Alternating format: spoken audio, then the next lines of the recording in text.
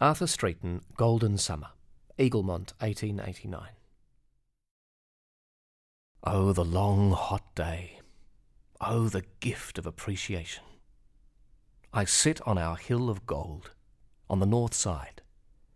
The wind seems sunburnt and fiery as it runs through my beard. Yes, rather, see, look there. Northeast. The very long divide is beautiful. Warm blue, far away. Far, far away. All dreaming and remote. Yes, I sit here in the upper circle, surrounded by copper and gold, and smile joy under my flynet, as all the light, glory, and quivering brightness passes slowly and freely before my eyes. Arthur Streeton, Eaglemont, 1889.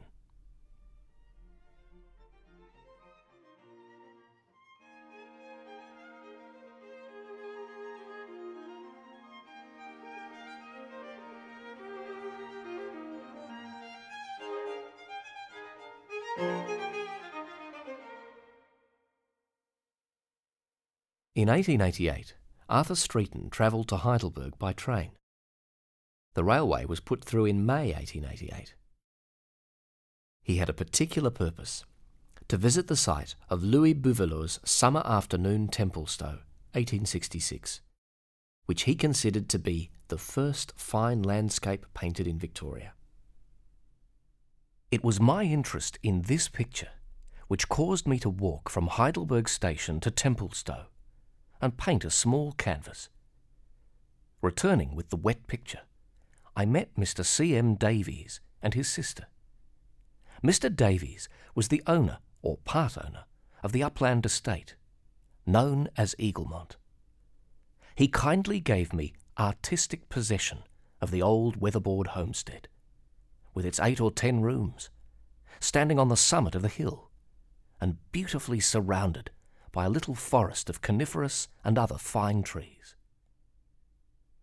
My first night there spent alone, excepting for the caretaker at the farther end of the house, a bottle of claret, a tallow candle, a plug of tobacco, and my boots and coat for a pillow. I slept upon the floor, the rooms being bare of furniture. The whole place was creaking and ghostly. A long, dark corridor seemed full of past visions, and out of doors the forest of pines presented a blurred, rich blackness against the sharp brilliance of the Southern Cross and the neighbouring 2 grey smudges of nebulae. But tobacco and wine weighed healthily against the darkness and solitude. About the same time, he met Charles Conder, who had come down from Sydney in October 1888. Streeton invited him and Tom Roberts to join him at Eaglemont. They were happy to take up the offer in early 1889 and helped make some modest improvements to the accommodation. Our beds were made of corn sacks nailed to 2 saplings and supported by upright pieces to raise them from the floor. Our seats were old boxes. Our dining table was a box with boards placed across it. Our leg of mutton, potatoes, and so forth were all cooked together in a large pail. Our illumination was tallow candles.